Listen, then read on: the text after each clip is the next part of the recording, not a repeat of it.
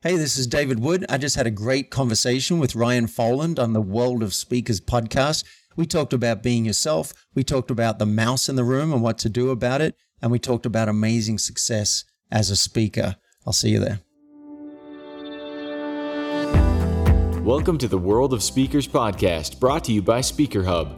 In each episode, we interview a professional speaker and reveal their very best tips and tricks. You'll learn to improve your presentation skills, keep your audience engaged, and learn how to grow your business to get more gigs and make more money. Here's your host, Ryan Foland.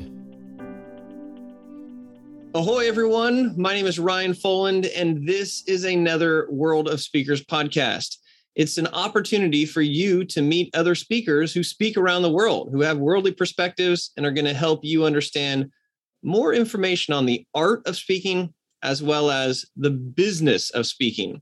Now, we are lucky today because we have David Wood with us. He's a speaker, he's a coach, and he's a communications ninja. And I associate and relate to that because I am a black belt, and I kind of consider myself a black belt of branding. Now, I also notice that you seem, David, like you are on the side of being a ginger. Do you associate with being a ginger, the red hair? I'm not on the side of it at all. I'm smack dab in the middle of being a ginger. Yeah, I've been a redhead all my life. Well, it's great to talk with another ginger. You know, I got made fun of for my freckles for the beginning part of my life, and I've reclaimed it as part of my core brand identity. I think we can all be a bit more ginger. So I'm excited. Yeah, man. Have you listened to the song by Tim Minchin, Only a Ginger Can Call Another Ginger Ginger? Yes, fantastic. For all of you who are gingers, you can find pride in that. And for all of you who still like to laugh and make fun of us, you'll enjoy it as well. So let's kick this off and get to know you a little bit more. And it starts with a story from your past. Yeah, sure. And I'm going to change it up from what I was planning to tell you. In school, when I'd be bullied, when a guy kind of pushed me around, I almost never stood up to that bully. And it was weird because I was actually a senior belt in my karate class. So I had some skills, but I never wanted to fight. I always tried to avoid a fight. And then later in life, I realized I always regretted that. I regret that just once I wish I'd punched a bully on the nose and taken a beating. And I didn't do it. And I didn't ask out the girls that I was attracted to. I was scared and I didn't want to hear a no, and I didn't know how to speak to girls. So I think later in life, I hated that feeling of regret so much that if I'm afraid of something, I will lean into it. My psychiatrist called me. He said, "You're almost counterphobic." And I hadn't heard that word, but as soon as he said it, I'm like, yeah, I'm afraid of heights, so I go and paraglide. I'm afraid of abandonment, so I would try open relationships and see what that was like. I'm afraid of being in front of a group of people, so I became a professional speaker. So I think that's influenced my life a lot, and it's something I can bring to my clients to help them find their edge and not go way beyond their edge because that creates trauma, but find their edge and ride their edge so that at the end of each day, month, and year, they can feel really proud, like they gave it everything. Find and ride the edge. It makes me think of almost hanging 10 on a longboard, just getting right out there to where it's not where you're supposed to go, but it's that much more exciting. And when you can have control on the edge, you really have a tiger by the tail. That's a really good analogy, because if you don't catch that wave at all, if you're just playing safe all the time, you're going to have a very boring day. And if you go too far, then you might get dumped. But just finding that sweet spot for you, most people, I think, are erring on the side of conservatism. Yeah. We don't want to feel awkward. We don't want to feel rejection. We don't want to have that sense of, I went for everything and I didn't make it. What does that mean about me? So most of us are playing too safe. And I'm here to say, where is your edge? Like, is it asking a celebrity to endorse your product? Is it pitching yourself for that TED Talk? Is it calling 10 people and saying, I think you should hire me as a speaker? Whatever it is, where's that edge for you? Interesting. So there's a concept that I share with people about success, and it can be a fill in the blank. And this is an interesting application here, and I want to see what you think about it. So if somebody says the topic's around becoming a successful speaker, then I'll say successful speakers. If it's about a writer or something else, it's successful blank. Okay, so I'm just going to say people, just to put it out there. Successful people are not doing what everyone else cannot do. successful people are doing what everyone can do, but not everyone does. That's really good. And so this idea, like everyone can ask to have a celebrity pitch rep their product. There's nothing physically stopping you from finding the email and sending it. But we seem to think that like somebody who has success, they're doing stuff that we can't do or that we don't have access to. But it's like, you have access to waking up early. You have access to writing a page in your book before anybody else gets up. This idea is like, I think we look for hacks and apps to like shortcut. Yeah. But it's like, get your ass in the water and paddle and get crushed until you get up. Yeah, that's so true. We have this idea that it's something really fancy and I'm going to get some new ninja technique that nobody knows about. I just interviewed a near billionaire recently, and he said, you've either got to work harder, smarter, or longer than everybody else. And if one of those isn't working, you may have to do all three. Yeah. And I like that. Jack Canfield came to my event once, and that was a good example actually of something that anyone could do. I stalked him for 5 years and really worked at building a relationship. And he was kind enough to come and speak at my event and write the foreword to my book. Anyone else could have asked him, but most people aren't calling Jack's office saying, look, can I pitch you on showing up to an event? I will orient the date of the event around your travel itinerary. When you're going to be in town, that's the event. Like anyone else could do that. And when he came and spoke, he said, it's really the law of large numbers. You ask more people than anyone else is asking, and eventually you have to get a yes. And Byron Katie says you can have anything you want in life if you're willing to ask 1,000 people. That's profound, because most people stop 3 feet before the goal, right? They do. Yeah, I'm going to mix metaphors because I have lots of metaphors coming in my head. We're digging for gold, right? And often we dig 100 holes 3 feet deep looking for gold. And sometimes it's like you got to like drill down. Like, so for example, a couple of years ago, 3 years ago, I was like, all right, what am I going to do for marketing? I'll do speaking. So I started going down that path. And then someone said, well, if you do podcast appearances, you can do that from home. And podcasting is still blowing up. And I thought, all right. So I shifted, and now I've done 200 plus podcast appearances. I've gone deep into this, and anyone could do that. Okay, if you didn't come up with the techniques and the strategies that I came up with, it might take you longer to get 200 appearances, but you could do that. Most people stop short. And I'm not saying you should do this for everything. Like, you don't play full out on everything. Like, maybe you're interested in ultimate frisbee and you're interested in yoga, and you can't commit to absolutely everything. But if it matters to you, if the speaking career matters to you, if getting clients through speaking matters to you, if more money would really make a difference to your life, then come up with a plan and do more than most people are doing. I love the whole topic of playing full out in something. And I like asking myself, what does that look like? A recent example was I decided to get into acting. And I've like every 10 years, I'll kind of make this decision. I want to dabble in it, and I'll see if I can get in a student film or something. But I started telling people, and then it started snowballing. I'm like, what can I do? I can move to Los Angeles next year, and I could do a year or two fully submerging myself. So I started telling people about that. Then I found a podcast, started listening to that. Then I found a Zoom call every 2 weeks. I can get on there and ask this guy questions about an acting career. Then someone heard me talking and said, you want to come to an audition with me? There's a local production of Dracula, and I'm going to audition. And I said, I don't know what the hell I'm doing, but I'll come and read lines.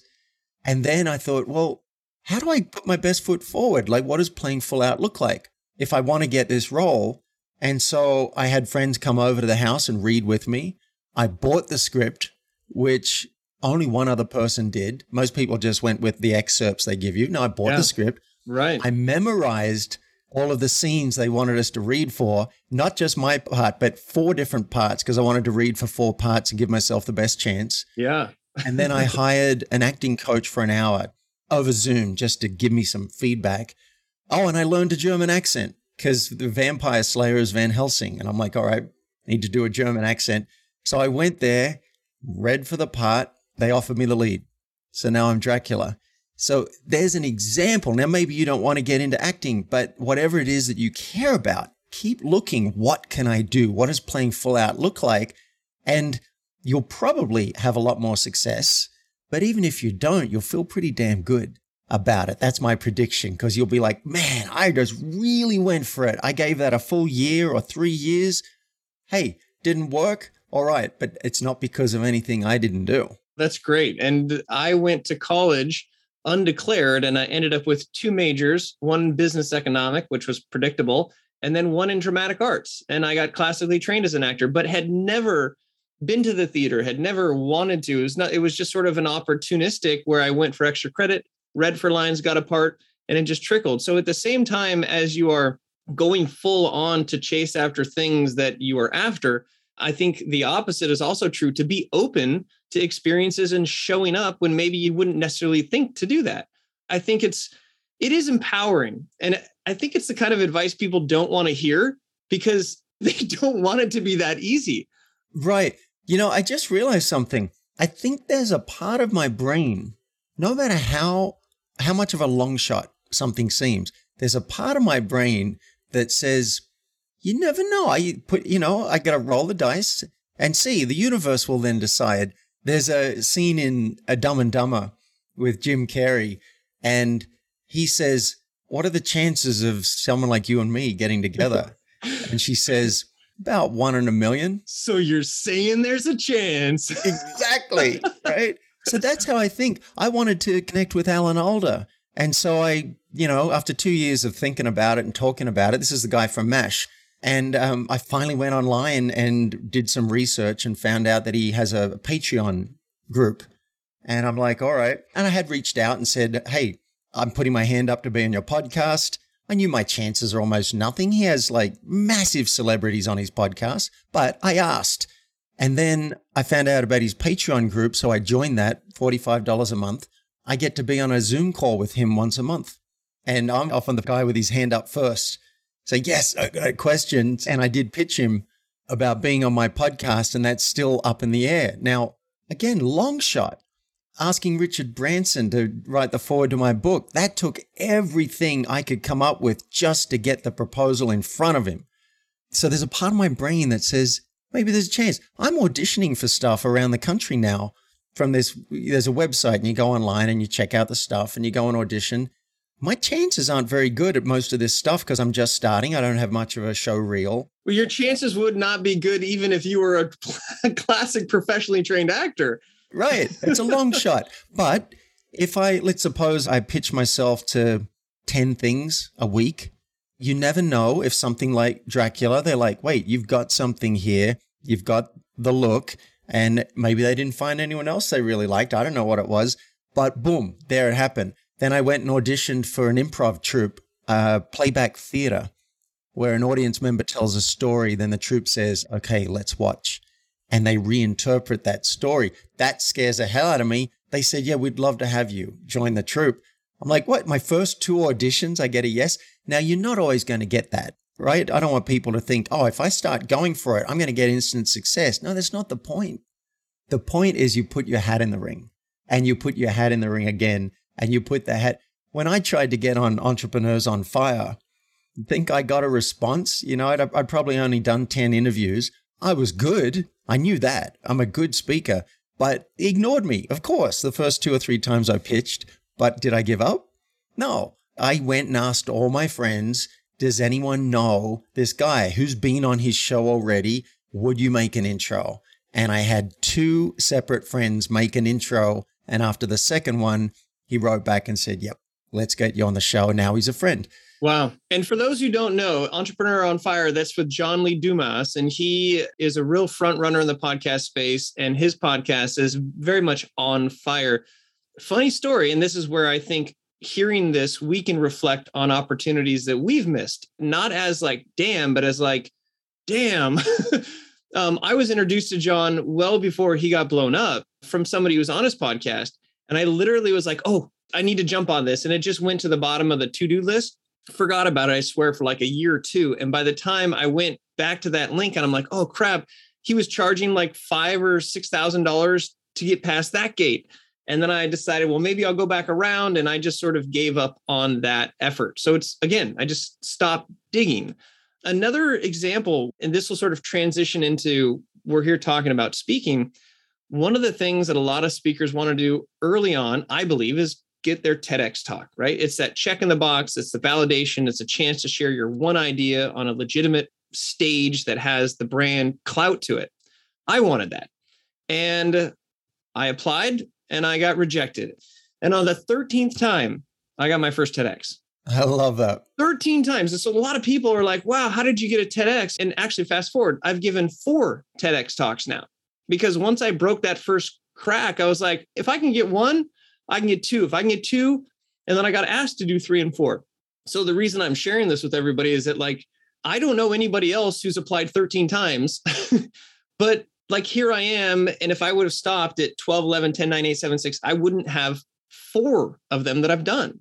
So yes, go to the edge, one more application, who's to judge you besides anybody but you? I think getting to know you based on your story. The one question I have before we transition into your advice for us on the speaking side of things, was there an inciting incident where the regret turned to action?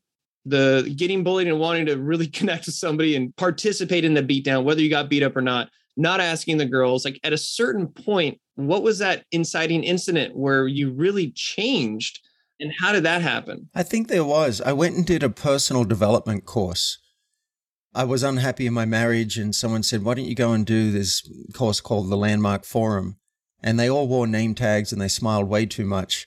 But I decided I hadn't done any personal growth in my life, and maybe I should just get in and get out. I'm not going to get hooked on this stuff or be a mindless sheep. And I didn't really trust them. But they cracked my heart open, and I ended up doing several courses with them. And every course, they wanted me to make lists of people where I felt incomplete. Maybe I felt resentful or angry or upset or guilty about something I did. I had to make these lists and then call these people.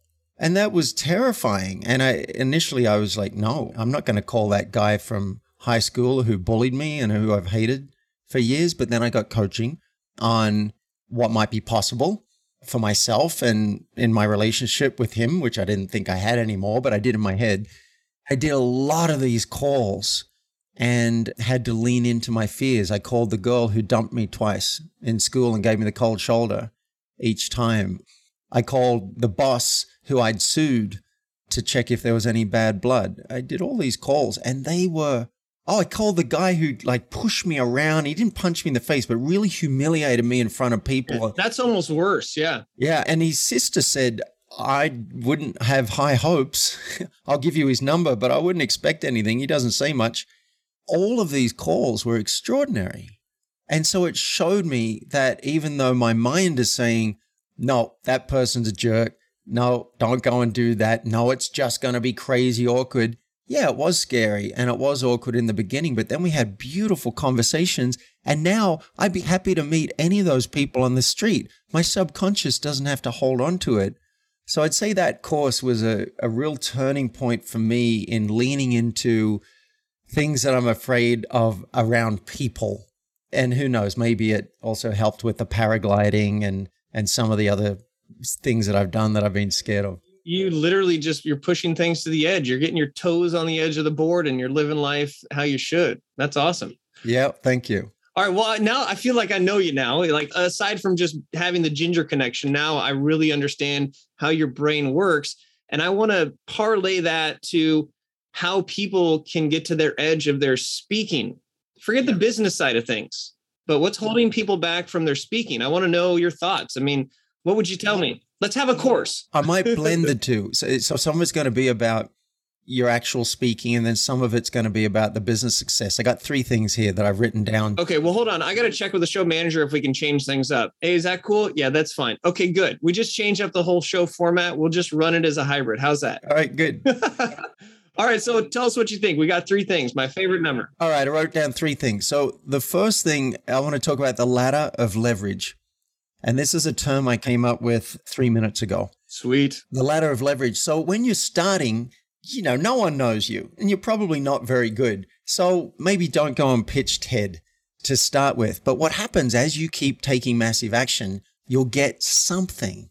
And hopefully they'll be willing to film it or someone will film it. And then you got a little bit of video, right? That's a step on the ladder of leverage. Now, as I kept doing my coaching and pushing my coaching and my speaking, I'd get some free gigs. I'd go and do Rotary and the Lions Club and Zonta. I'd do these things for free and again, try and get some footage, and I'd leverage. And then I found out a friend of mine was lecturing at Columbia University, and it was on coaching. And I said, would you like me to come and talk about the business of coaching? And she said, yeah.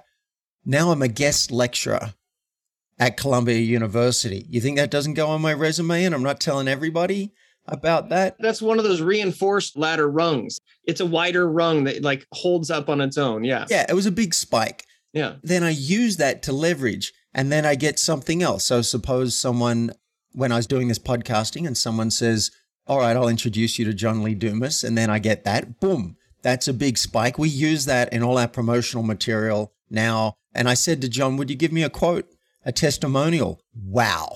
He said, I've interviewed over 2,000 rocket entrepreneurs, and David Wood is as inspiring as they come.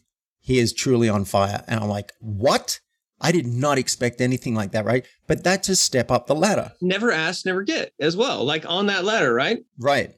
And then trying to think of some other rungs along the ladder, I got asked to come and speak at T. Harv Eker's event, Millionaire Mindset. They said there'd be 800 people in the audience. I initially said no, because I didn't want to speak about newsletters. That's what they wanted me to speak about. And then I looked at my wall and it said, this is your year of speaking. And I was like, okay, I'll call them back. I called them back. That ended up being 1,200 people in the audience. And I thought if I can sell $10,000 in product, I'll be happy, because I'd never done it before.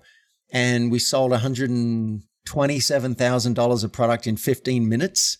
At the end, there was a table rush. Harv Eker was saying, that's not even my product. Why is that woman diving on the table, right? And we had footage of it. So now we used that, right? Leverage up. Then I met Jack Canfield and he promoted me and I promoted him. Used that. Hey, Jack's, I do work with Jack Canfield. People started reaching out to me. So you keep on working it up and up and up and up and up. Now I call it the ladder of leverage. So that's the first thing. I'll stop and see if there's any comment. That's great. I resonate with that. In my book, Ditch the Act, it's an 8-step process of building your brand. And the last step we call success stacking. And it's a simple formula. It's very similar to this rung. It's find an opportunity, do it the best that you can, then share it and use it to find the next opportunity. Right. And then do the best you can and share it and find. So it's just, for me, I have a number of these leverage ladders where I wanted to get known in the startup space and nobody knew who I was. But who was the person that everyone knew? It was Eric Ries at the time with the Lean Startup. And that was just like firing away. It was a new concept. And I thought, how can I get in front of him? And so I took time off of my full-time job and I volunteered to be a docent at the Startup Lean conference in San Francisco, paid my way to get there, stayed with a friend. And then I actually had, of the 3 days of conference, I had one day where I could be as a member of the conference. But I thought through it and I used another connection I had to get an email address of a tech news organization so that I could get a press pass. And then I used the press pass to get an interview with Eric Ries. And so here I am interviewing Eric Ries. I got a photo with him, which was not easy to do. And then I published it. And so now it's not about who's this ginger nobody's heard about. It's like, oh, Eric Ries. And now that was one of many articles. Steve Blank, all these different people in the space. I was like, I just want to brand halo off you and learn from you and share the information. So again, like who's to say you can't get in front of the person? You just have to, maybe the ladder isn't always so straight. It's kind of to the side and over, and you kind of jump onto the terrace and climb over onto another roof and then put another ladder up. Yeah, you work it. Now, the personal growth stuff that I did with Landmark, well, let's get to that now. So something that I think really helped my speaking is when I first did it, I was so nervous and I was trying to be something. I was trying to be an expert in having an amazing life. And I was like 28. And I think I was trying to present an image and I was so scared I'd be found out as a fraud. So I had massive imposter syndrome, and rightly so. I stopped speaking for 6 years. And then when I came back and did the T. Harv Eker thing, something had magically transformed and radically transformed. And I think it's two things. One, I'd done a lot of work on myself. I'd done the Landmark Forum. I'd done the personal growth work. So who I was a better person. And the second thing is I didn't need it. I didn't need the success from speaking. I already had a rocking coaching practice. This was pure bonus. So I got to go up on stage, and this brings me to not needing it, and the personal growth is kind of point number 2. But when I got up on stage, I was radically transparent. I'd been working a little bit with Alex Mondosian, who's an amazing marketer, and gave me some great advice about transparent selling and selling from the stage. And so after his coaching, I get up on stage and say, firstly, I don't make the millions. You're going to hear a lot of lofty figures this weekend. I don't make the millions, but I do make about $40,000 a month passively. And last month it spiked to $70,000 because I worked 3 days that month. Is anyone interested in knowing how to do that? And they went, they're like, yeah. I'm like, okay, great.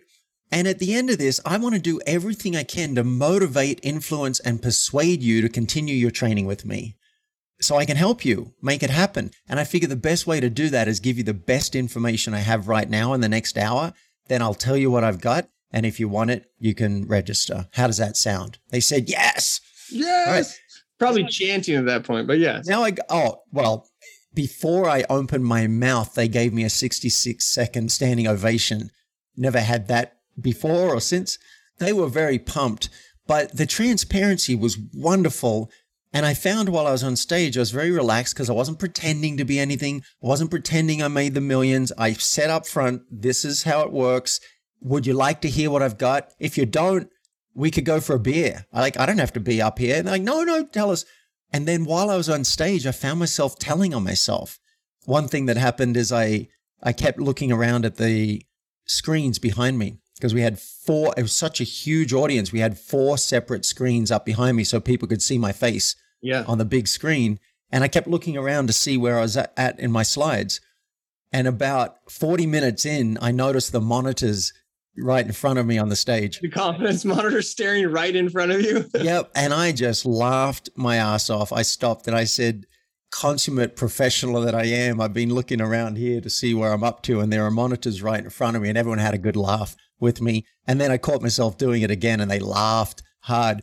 But I was real for the first time in my life on stage. There was just me. One guy came up to me at the end and he said, you were very Buddha-like. It was very Zen. Another woman was just in tears. So I'd really reach people by being myself. And that is my advice.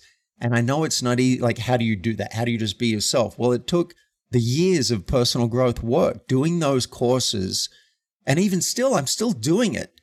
I'm writing a book right now about what I'm learning as I go. The book's called Name That Mouse, and it's about transparency. Don't leave people in mystery as to what's happening in you. If you're really nervous on stage, you can say that. Hey, I'm nervous right now because you guys are terrifying. I don't know if you've ever looked at yourselves, but you're scary as hell. And I just want to say that once I've said it, I usually calm down. In fact, would you all take a deep breath with me? That helps me ground. Now we're being related over what's real instead of I'm going to come out and do a song and dance and skip over the fact that I'm terrified.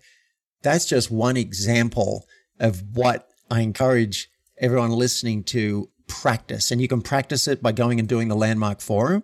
You can Google Authentic Relating and find a course. There's a company called Authentic Relating Training, and they will help train you in what's happening in you so you can be real on stage. And no one's going to buy from you if they don't trust you.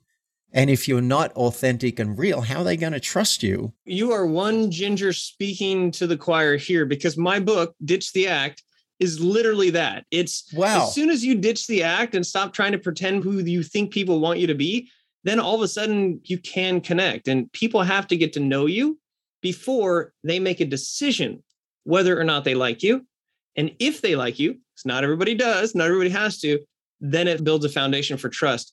I really want the listeners to hear this and not think that they have to be on a stage in front of 1,200 people to practice. You had great references there, but I think the small talk before meetings happen is a great chance to practice what I call ditching the act. Or if somebody says, hey, how are you doing today? And if you're like, oh, I'm great. Good. Thanks. How are you? Oh, I'm good. I'm good. Thanks. Great. Let's get going. You're like, BS. There's something. And so I'll always try to find something that is either on my mind or kind of silly or stupid, like not a big deal, but I'll share about the other week I was done with my workout, had my AirPods in my shorts and washed my shorts.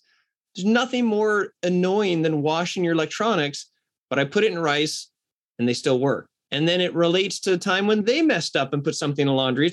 It's amazing how much connectivity comes when you relate on human stuff, which is not. And I would suggest a level deeper. When you share something about the shorts, largely in the informational realm, this is what happened and it's in the past. To go deeper, what's happening now, right here in the room?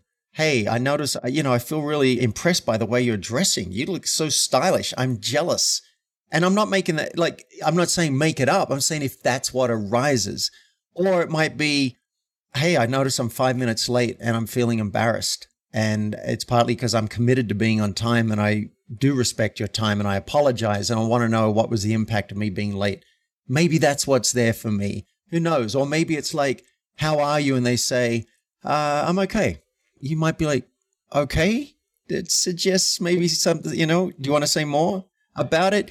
So this is a level deeper to go with what's happening right now. And that's also what I recommend on stage. Yeah, sure, you'll prep your stories. I got a bunch of stories right here on a Post-it note in case someone wants a story.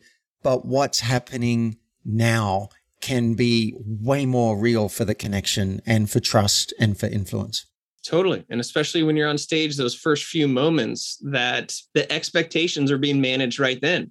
And if you come out as a blowhard and they're like, oh, this dude, you lose that disconnect instead of having them lean in. But this goes back to what you talked about at the beginning, is leaning into what you might be most fearful of. And I think when we're on stage, we are fearful of what the crowd will receive. So I think it's advice that is staring at you right in the face. Yeah. My question to you is, it sounds good, but how can we help people to actually get out there in the water, get on their board, paddle and put their toes over? It is easy to say. I think it's a lot easier to just say, oh, that sounds like a good idea. And then next time somebody asks you how you're doing, you're like, I'm fine.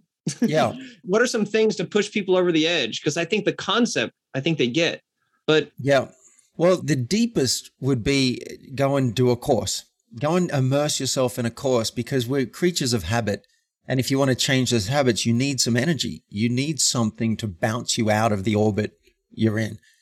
You can also get a coach. Get a coach or a therapist. Say, I want to be more transparent. I want to be more me. I want to be more expressed. I want to be more vital, maybe.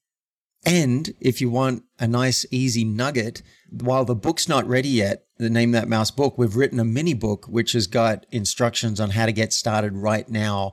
And we call it Name That Mouse because the elephant is not the only animal in the room. We all know about the elephant. You see it, I see it, no one's talking about it. But many creatures in the room are much more subtle. It might be a feeling you have. It might be a clench in your gut. It might be excitement. It might be appreciation for somebody. This book, you can go right now to namethatmouse.com. And I think if you contribute $15 towards the writing of the book, we'll give you the mini book and we'll give you the Kindle when it comes out.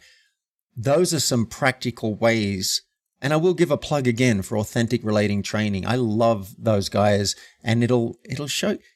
We hide our experience from the world, and we're not even aware of most of it ourselves. There's so much going on inside us. And so it's no wonder that people don't feel connected to us or trust us, because we don't even fully know what's going on. The more I know what's happening, and as I said that, I just stopped and I scanned my body. I was like, how am I right now? I'm talking about this stuff, but how am I? And I just checked, my energy's up. I feel like I'm talking a little fast, and I want to bring it back a little bit and slow right down to the speed of connection. And so I just did a check, and I'm actually noticing I'm feeling quite alive as well. You can do this anytime someone says, how are you? Don't just say you're fine. Say, oh, thank you. Give me a second to check in and find the answer to that.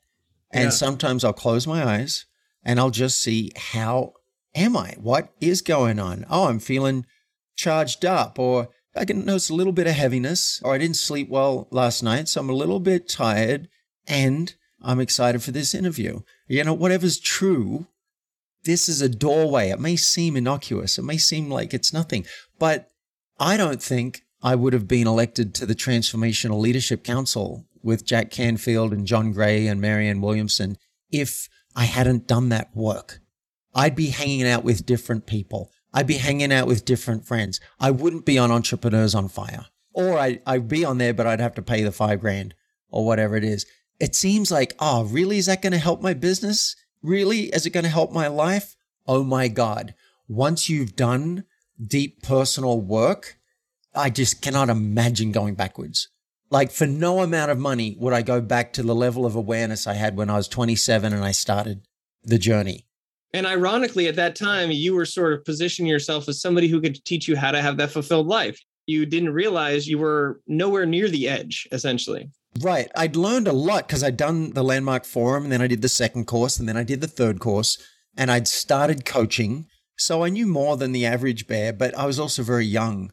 And so it was kind of weird to go and talk to 55-year-olds about how to create a life you love. If I could do it over again now and go back in time with the knowledge I have now, I just wouldn't pretend. I'd say, look, here's what I don't know about. You guys would know more about all of this. Here's something that I've been studying that is making a big difference in my life and in the lives of my clients, and I'm going to teach you this. If you like it, take it. Not throw it away. Now that would be honest, and I think every person in the audience would be like, all right, fair enough. This young guy, he's really passionate about this, and he's learned a few things. He's going to give us some practical stuff that'll work. Instead, I was going for too much. And I think that if somebody is listening to this and they're getting it and they're seeing, okay, I see the value, talk about the value in the intersections and connections to get to these stages. Because whether it's a meeting planner or whether it's the 3 degrees away from John's show, I want to make sure people don't see this as a stage trick. This is like, from what I understand, and this is what I try to do, I try to ditch the act in all of my relationships. And when people see you with that genuineness, then they're comfortable introducing you to people who might help you get onto stages. And it truly is a business building technique. Yeah, I agreed. Don't use this as a technique to get something on stage. Or if you are, I encourage you to tell on yourself and reveal that. You know, I'm going to use this technique because I think it'll have you trust me more. You know, I might say, and I find why that's good for them. And if you trust me more, you're going to believe in this and you're actually going to apply it and use the training. So I'm going to try this technique and see if it works. Manipulation's not bad, but I'm a fan of overt manipulation. And I agree with you. Don't just use this on stage. No, this is a life choice. This is a way of life for me. I've gone into prisons and taught prison inmates about this stuff. I'm writing a book about this. I practice this with my roommate who is moving out tomorrow, and I've had really difficult issues. I keep practicing what's happening for me, and is there an artful way I can share that? And it pays off. You might have a pre-interview for a speech or a podcast, and I just had one this morning. And I just tried to be honest. He said, all right, you want to talk about productivity and focus? That sounds great. I said, well, not really. I sell that. It sells well. People want to make more money in less time, but it's a bit dry. What I'd rather talk about is playing full out and courage. You know, that's the stuff that really juices me. I was just real with the guy. He could have said, oh, well, that's not really what we want, or go somewhere else. But he was like, oh, okay, that sounds good. And it was real. It's actually what I care about. So you do this everywhere, and then some people won't like you. Some people won't, and they'll just drift away. And other people will go, oh, this is someone I want to be around. This is someone I want to hang out with. I look at my friends and I'm just blown away by the people I get to call friends. And if I was going to take responsibility for that, it would be the personal growth work, which is sometimes it's tedious. Sometimes it's scary as hell to go and be vulnerable with a group of strangers or even with a coach, or go and, you get coaching, then you go and tell your partner, hey, I broke an agreement and I'm feeling terrible about it. And I'm really scared that you're going to be angry and I don't want any secrets between us. Like that kind of stuff is scary, but it's also where life truly lives. Yeah. And I love how this foundational life principle is what will help you become more confident, more relatable on stage. It will help you sell more. It'll help you get to more stages. It's like the deliverables is what you're after, but sometimes we forget because we're looking for those hacks. Successful speakers are not doing what everyone else cannot do. Successful speakers are doing what everyone can do, but not everyone does, including working on their own personal growth. Yeah. And I realize not everyone subscribes to my point of view, and that's fine. If you want to go and learn a bunch of body language techniques and things and whatever that's going to have the audience think, wow, this guy's great, I'm going to buy from him or her, then okay, go and do that. That's not my style. I've talked about my struggle with anxiety and depression. Now, I'm tempted not to, because if I say I've struggled with that for 30 years, people might go, oh, that guy doesn't have his act together. Why do I want to learn from him? Yet it's the truth.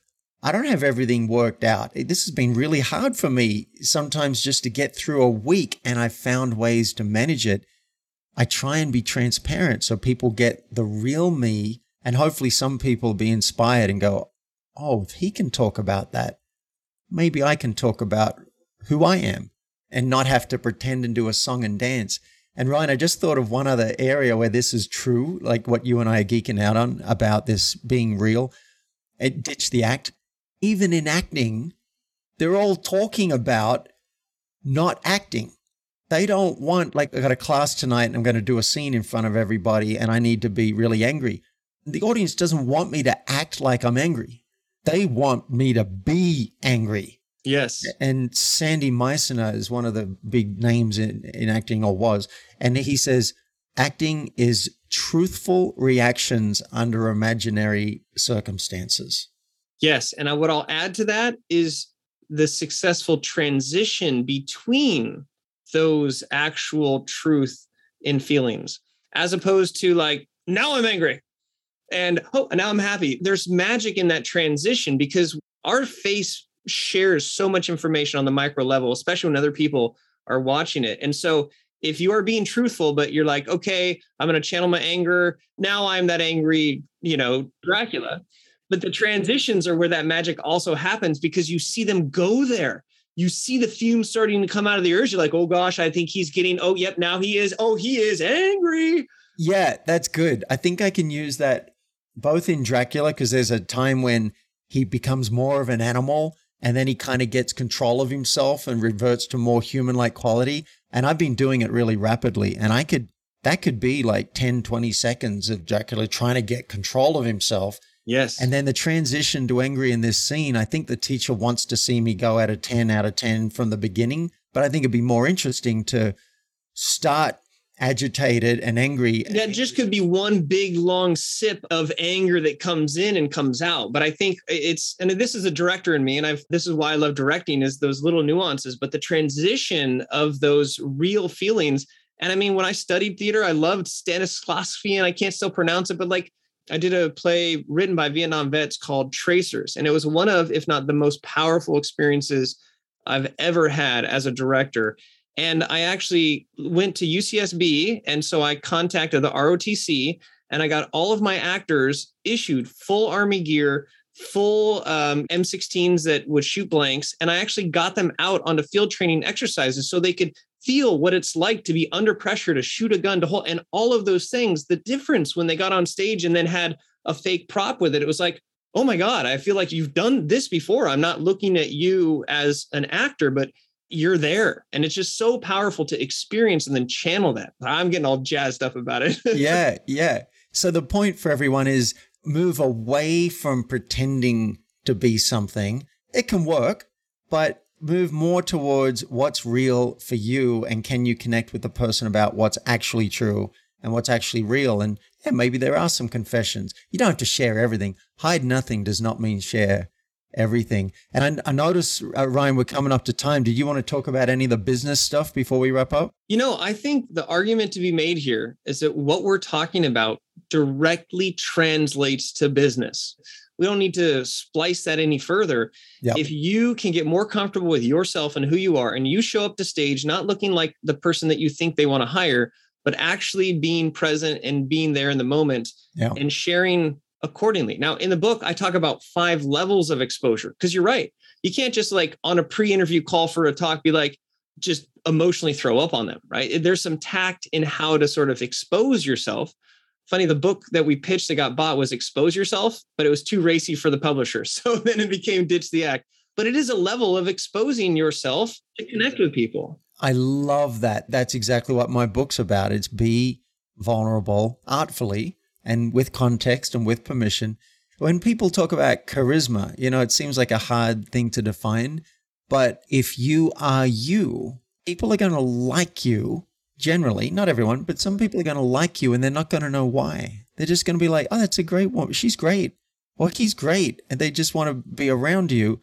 And I think this is a huge part of what's charismatic and a drawer is just someone who's being real. And it's like, all right, I want more of that in my life. So yeah, and we did cover the business stuff, and that ladder of leverage, I think, is all the business advice you'd ever need. But I think the idea is that when you can become authentic and be yourself, get comfortable in your own skin and on stage and connect with people and have that je ne sais quoi, like you can't put a finger on it, that's where you'll start to continue to see that traction. As long as you go full out and keep applying and keep walking up the front of the board to stick your toes over, you're going to fall in, but it's whoever stays in the water long enough is going to catch the best waves, right? That big kahuna. Yep. Wow. Well, hey, this has been fun. I'm pumped. This has been I feel alive right now. And I'm going to look for the mouse in the room. So I want you to tell us where we can get this new book again and how people can get in touch with you and how maybe they can not use, but be transparent about how to use you in their path to trying to connect with people and maybe being a rung in their ladder. Yeah, for sure. Well, I created a link with a gift basket of goodies for listeners. So at this link, you can subscribe to my podcast, Extraordinary Focus. You can get a hold of the mini book, Name That Mouse, and start being more transparent. And also, if you're interested in coaching with me, if you're already doing well in business and you want to get to where you're going faster and be more connected along the way, then there'll be a link so you can get on a call with me and see if we're a fit. And all of these things you can do at myfocusgift.com. Because I want to give you the gift of focus. So myfocusgift.com. I dig it. And while you're online searching for that, I also encourage you to go to speakerhub.com, where you can showcase yourself as a speaker. You can find call for speakers. You can create a one-pager. You can connect with other speakers. You can showcase your speakerness. And you can do that all while being totally real and genuine. Check out speakerhub.com. They are the reason why we are able to have these amazing conversations with somebody like David Wood, a fellow ginger, a communication ginger, and somebody who is living his best life, even if that doesn't mean that things are always going the best that they could. But he is sharing with people in real time what's happening. And I appreciate the energy that you brought to the show here today. Thank you so much. My pleasure. Thanks for having me on the show, Ryan. All right. And if you want to learn more about this ginger, my name is Ryan. And if you want to find me online, just go to ryan.online. You can learn about me and my backstory and how I took what people made fun of me for, my freckles, to now what is my superpower. Ladies and gentlemen, if you like this episode, then subscribe to the World of Speakers podcast wherever you like it. Give us a 5-star review if you wouldn't mind. Share it with a friend, somebody who you think would benefit from this information. And remember, we got all kinds of episodes, so go back and batch. On behalf of myself and the Speaker Hub crew, David, it's been great, and hopefully we will share the stage sometime soon.